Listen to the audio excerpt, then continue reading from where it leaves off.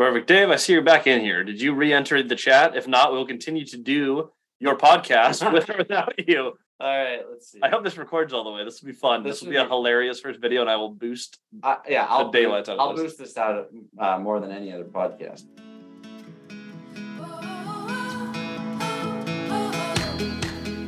Welcome to the Empower Good podcast, where we learn together how to leverage real estate and grow wealth for the purpose of giving back to those things that matter most. We're also going to take the time to hear from some families and foundations that have been impacted by entrepreneurs like you who give back and live generously. Now, let's get ready to build wealth and empower good.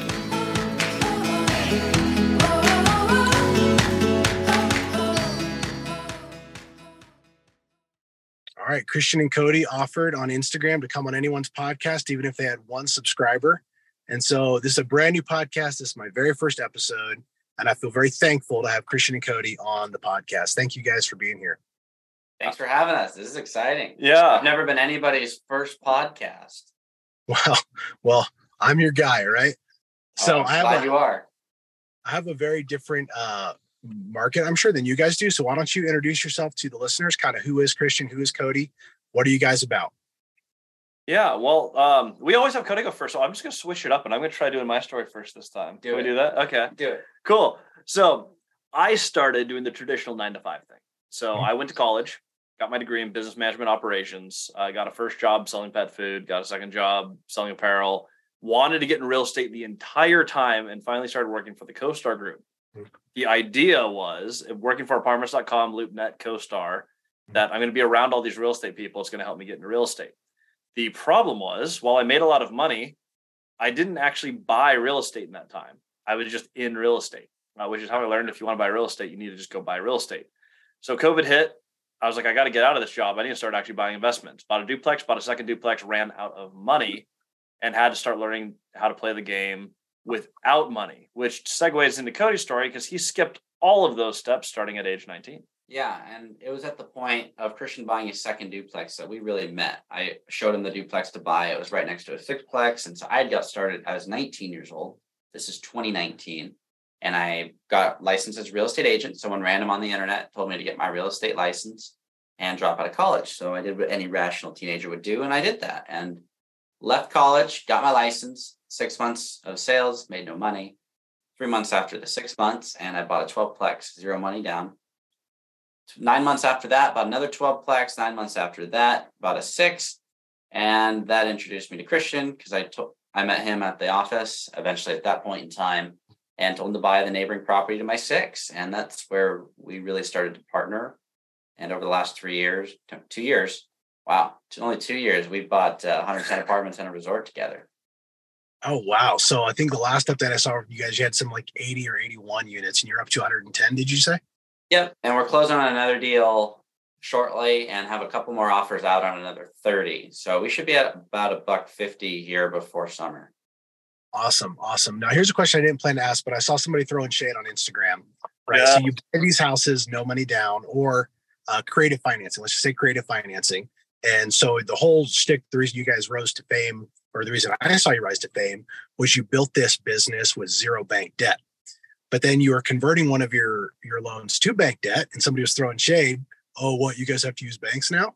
So why don't you talk about when it makes sense to not use bank debt, and then when it makes sense for the business to leverage that bank debt? That's a fantastic question, by the way. Yeah, that's actually better than most people's questions. So you're already off to a great start on your podcast. We've never been asked that. In the beginning, if you don't have any qualifications, you have to do what you can to get started. And when I got started, I got private money, which seller financing is all negotiable. In the beginning, I didn't know what I didn't know. And so the debt that I got was more expensive than everyone else in the market in the beginning. And that's fine. It got me into deals. But I've gotten the value up. When I went in, I bought properties that I could get the value up. I'm not very good at a lot of things, but I do understand math. And I looked at these assets and I knew I could get the net income up. And so my thought process was, if I get the NOI up, the value goes up, one day I can pull money out and be liquid because I've never had any money. We're absolutely still buying deals seller financed. The 30 units we're working on, the 12-plex we're doing right now, it's all seller financed. Working on a 50 unit that would be potentially seller financed. But Right now, we're doing some bank loans because we're pulling liquidity out of the portfolio. We're very low leverage. We've got some assets that are sub 50%. I've got an asset where 650, where I only owe 280. So pulling a little bit of money out so that we just have general liquidity, because that's something as a 23-year-old now I've never had, and would honestly be really nice to have. And there's one more piece to this too. When you're doing seller finance deals, now we have in the portfolio, there are deals, Cody's first deal, where Keep going. With Cody's first deal, where we had the that is 30-year fully amortized debt. However, traditionally, you're going to have some balloon on it, because you're going to be exiting that original seller finance debt no matter what. Some of them are 5-year, 10-year, 15-year debts. However, when you hit that balloon, your options are you have to pay it all off, you have to refinance, or you lose the asset. So bank debt is a pretty normal piece to the seller finance cycle. Now, I actually got some of the questions. Looks like he might have dropped out due to internet, but that's okay. And he's back. We've got Dave. Hey, Dave. All right. Well, question number 2. What market are you most excited about, Christian? I'm most excited about Grant County, Washington. That's where most of our portfolio is, and we absolutely love it. We actually just got some new announcements there. Yeah, there's a hydrogen-powered plane that just took off in Moses Lake, so super exciting. When it comes down to picking a market, regardless of which market you want to be in, pick one and stick to it. We set out our principles, so when we look at a market, we make sure population's going up. There's pride of ownership, people take care of their stuff, and just overall incomes have been going up to track with the rising cost of goods and everything. So we picked Moses Lake, and by we, I mean me, and I got him on board. And we've just been all out in that market. Once you pick an area, the best way to become a master of real estate in that market is to just own that market, buy up everything. And then once you're a player, 200-300 units, move to the next market. Perfect. Dave, I see you're back in here. Did you re-enter the chat? If not, we'll continue to do your podcast with or without you. All right, let's see. I hope this records all the way. This will be fun. This will be a hilarious first video, and I will boost I'll daylights out of this. Boost this out more than any other podcast. What products do you focus your investments on, and why? So I'm going to guess he's talking about asset classes. Okay, let's talk asset class. I like multifamily. Single family is great. I love residential. However, multifamily is like single family on steroids. There's more of them under one roof. And so I'm always going to pick multifamily. It's the most stable. Retail, we'll see if it lasts the test of time. I'm not 100% sure that it will, but we're looking at buying some mixed use buildings that could house our tenants up above and apartments up above and then house some of our companies down below. We've got a property management company, a consulting company, and we could hub those down below in the retail if retail ever died. But multifamily for long-term stability and cash flow seems to have the best debt products, seems to have very good tax benefits and long-term stability. What do we have next? Can you tell us about a favorite deal that you have done? Well, favorite deal we've ever done is also the hardest deal we've ever done, which is the Robin Hood Village Resort. It is a completely unique asset built 1934 on the Hood Canal, Washington, right on the foothills of the Olympic Mountains. You get salmon running up the creek, orcas going, hiking, fishing, the whole 9 yards. If you think Pacific Northwest, our resort embodies that. It's a very, very, very cool asset. The difficult piece is that it's, one, the most expensive deal we've done. And so there's more debt, more moving parts, and it comes with, I think we started with 8 or 9 employees, lost a few of them, let go of a few, had a few leave, have a few more leaving, added new people. The people management, people are always going to be the most, or I should say the least predictable piece of your business. Variables are difficult to deal with. When you have a bunch of people, you have to build a new skill set. And so we pushed really hard for that. And it's my favorite and most difficult deal we've ever done. Absolutely. For those who are getting started, Christian, what would you recommend that they prioritize as far as just getting into the investment space? For myself, I would map out your goals, number one. And then once you've mapped out your goals, we have a little circle drill. You map out where you're coming from, where you're going, and what changes when you get there. In essence, if you can learn how to communicate that in the simplest way possible, you're going to be able to connect with others, relate to people that have done what you want to do, and get to the next level. What are your thoughts on that? Well, first of all, I completely agree. Second of all, the one thing, if anyone's getting started, they're trying to get the mindset, they're trying to do anything to figure out how to play the game. The biggest piece for anyone is you just have to get in and actually buy real estate. It doesn't matter if it's a duplex, if it's a 30-plex, if it's a 100-plex. Yep. Though I don't recommend starting with 100. Let's say up to 50 for your first deal. The most important piece of any deal is buying a deal that moves you forward and buying it on long-term cash flowing fixed rate debt. Now, let's swap over to, because we're talking about Empower Good. It's the name of the podcast. First question that we have for Empower Good. What has this meant for you and your family? Hey, we got Dave back. We got a Dave.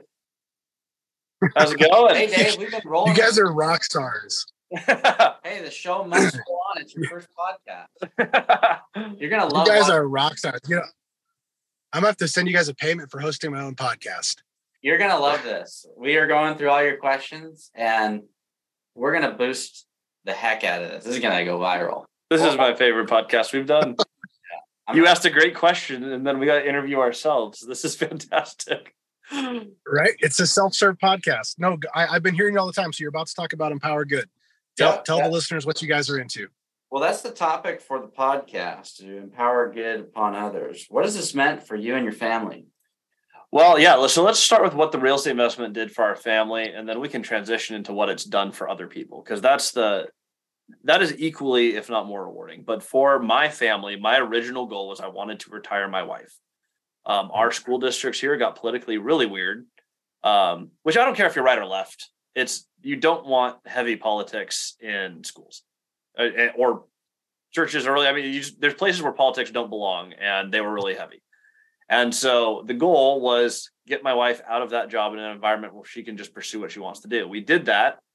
And turns out she ends up being one of the most valuable people in our company, and she loves working with us. That was a total fluke. We didn't know that was going to happen. And it's been amazing for me. For my life now, I get to work alongside my wife every single day, as well as working with my best friend, which has been the most incredible adventure I've been on. And it's cool because our friendship has gotten stronger. And then my friendship with his wife, like it's just like it's a trio now, not a duo, which is really cool because I like 3 better than 2. Yes. 2 of us are a little bit closer than one of them, but I hope so.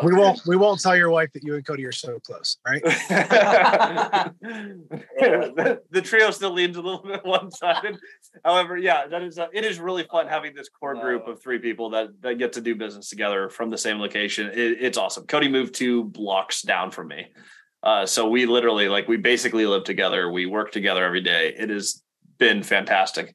And your original goal was retiring your mom, which you're going to be doing here within the next 12 months. Yep. So I'm buying a condo for my mom, waterfront, Point Ruston, and I'm super stoked to be able to do that. She'll get to live there forever. I mean, it's got an amazing view. It's walkable to just about everything, close to the rest of her family.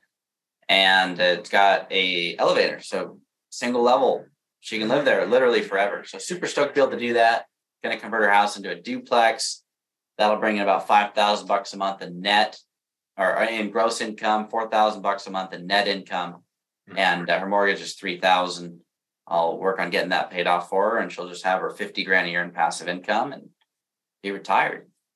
Good for you, man. That's really great. Super stoked. It's been 3 years and 4 years in the making. And then the other big piece for empowering good, the fun thing is what we do is provide housing for others. And we get to do a lot for other people within that. Don't get me wrong, like the resorts class A, we have a few assets that are just really nice new build properties, but a vast majority of the properties that we have are going to service entry level housing. That doesn't necessarily mean low income, but you have more low income families in that entry level housing.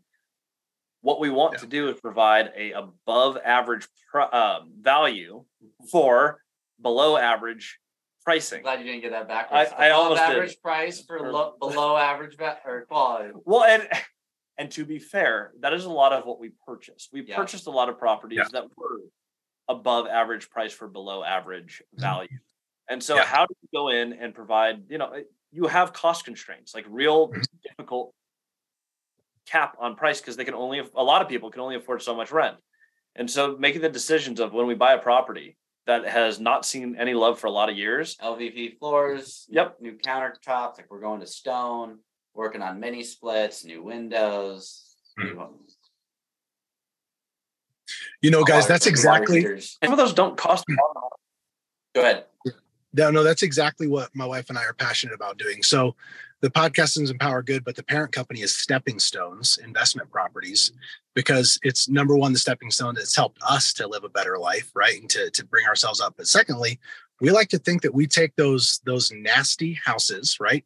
In the maybe not target neighborhoods, and provide a really clean place that people are say, you want to come over for coffee, and they're proud to have somebody into their house. So putting in the brand new LVP flooring, painting out the cabinets or putting in brand new ones if you can't salvage them, doing the brand new Delta mixers on your shower, brand new kitchen sink, which is all nice and shiny. We waterproof all the showers, put in the tile, and we just want people to be proud of where they live. And we realize, for all the seasoned investors, they're saying, people are going to beat the junk out of your product. Well, yeah, I'd say that'll happen once or twice, but it's worth it to us to give people something that they're proud of. And some people, there's enough shade in this business about just making money off of people living in your spaces. But I can truly say we own some of the nicer stuff in Moses Lake for the age of what it is. We go in and everything is new when we turn these apartments. I just went through and redid all the electrical panels, all the heat source, all the wiring for that, because all the old wires had melted. It's just stuff people don't see or appreciate, but we do it anyways, because once it's done, it's done. And yes, sacrifice profits, absolutely. To do it for all three buildings, just for that, it was like $65,000. The funny thing is, though, like we do it because we want to make a space that is great to live in. Like a lot of the decisions we make is like, can we afford this? Barely. Is it the right thing to do? Yes. Okay, let's go do it. Yep. But the result has been we don't get a lot of turnover. We get really stable rents. People are happy to live there. And ultimately, you end up making more money in the long run just doing the right thing. That's not why we did the right thing. But that is the reward for when you go repair these things. Instead of just rotting and losing value, they stay nice. People love to live there. Income goes up with the market over time. And it's the best thing to do for everyone. And you get rewarded, just not today. You have to kick that reward down the road a little bit. And what's your 2 rules for real estate investing? You guys say, how do you buy it? Figure out how to buy it. And secondly, how do you not lose it? Well, if you have a depreciating property because you never maintained it, you're going to lose it, right? So you're fireproofing it on the front side to make sure that it does last you a lifetime, and that it's something that you guys don't end up losing because you lost all your tenants because you did a fast remodel and you didn't fix the stuff that mattered. Absolutely. One day we're going to have to go through and do plumbing. I just did all the electrical stuff on my 12-plex, but plumbing is going to be another oodle of money. It's going to be a lot of money to do 3-4-plex. But when it's done, it's done. Then tenants never have issues. They never leave. Yeah, and passive income is a tax designation. It's not actually passive. If you want to make your passive income, it's a heck of a lot of work to do that. I haven't seen the passive side yet myself, but it is nice walking a tenant through and taking them and saying, look, you have a brand new water heater here. Look at your shower, look at your bathroom, look at your kitchen. And you show them this stuff and you see that they're excited about you provided a quality place for them to live, not another piece of junk in the neighborhood, So good for you guys. That's awesome. Now, the next question is misleading, right? Because it's EG3, the Empower Good 3, and it says the 3 questions we ask every guest. Well, if I ask you, that's every guest, right? So technically it's true. Question number 1, what are you reading right now? So right now I am outside of the Bible, which I'm always reading. I'm going back through one of Cardone's books. I'm going through all the closes from the, what is it called? The Closer's Handbook? Closer's Survival Guide. Survival Guide. That's it. Handbook didn't feel right. I've read that one like 3 times. I should know the title, but I go through that every once in a while just because he has some good closes and some bad closes. And just as a salesperson, that's one I like to stay sharp on. It is a good one if you haven't read it, just to get pumped on sales, then to go through like 100 different iterations of how do you get to the close. Yeah, I think I've read that one 2 or 3 times. Yeah, it's just a good one to have on hand. And I haven't read it for the last year or so, so I'm just jumping back into it. Right now, I'm not reading any books. I like to learn from players in the space. My main thing is information's great, but practical application is everything. So when it comes down to learning, I spend a lot less time focused on learning through books. There's enough information. I have a feeling that most people have enough information in their noggin that if they just applied it, they would be where they want to be.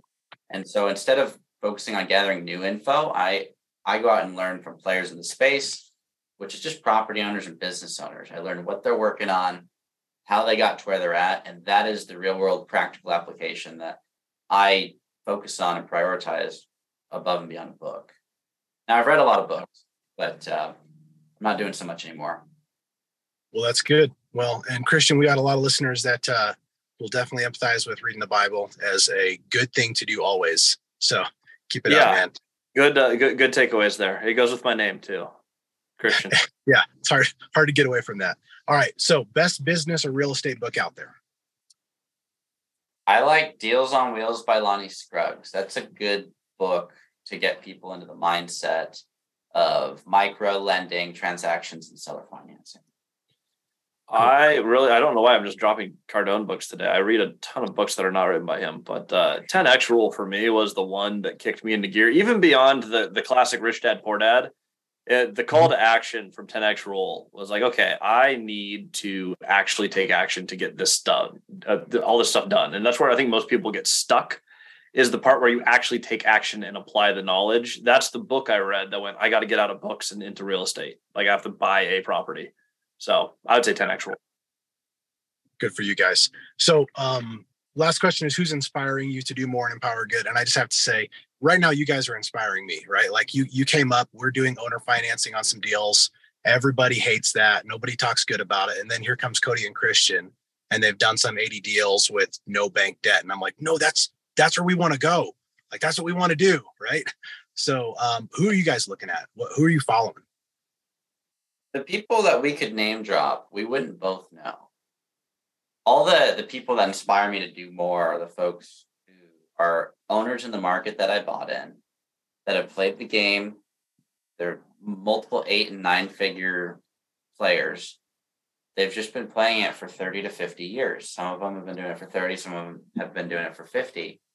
But we wouldn't both know their name. But it's just the local folks that people know or don't. Like, they're just there. Mm-hmm. And they're just ordinary people that have been playing the game for a long time and have learned a lot about a lot. I can name one of them because he's been really intentional about putting his name on every building and every sign in the city. But in Moses Lake, Gary Mann. Gee, I wonder who. Yeah, Gary Mann is the man. And I don't know, he's very public about who he is and that he's in real estate. I'm 100% sure he's comfortable with that. But as far as people that I look up to, the way he bought real estate, the way he expanded his partnership, and when we're in his office, I mean, he just gives us little tidbits every time we stop by. And there's always one or two takeaways that absolutely change the way we play the game. But it's people like that. And there are a bunch of other people that I'll keep their names private because they're not as public. But it's people like that in our market that it's like, that is what we want to do. And we emulate those people to the letter. And what that allows us to do is take what they build in 30, 40, 50 years and condense it down to the 2 years we've been in partnership, because they have so many lessons. So we can just go out, condense time, and apply them. Cool. And now you're sideways, Dave.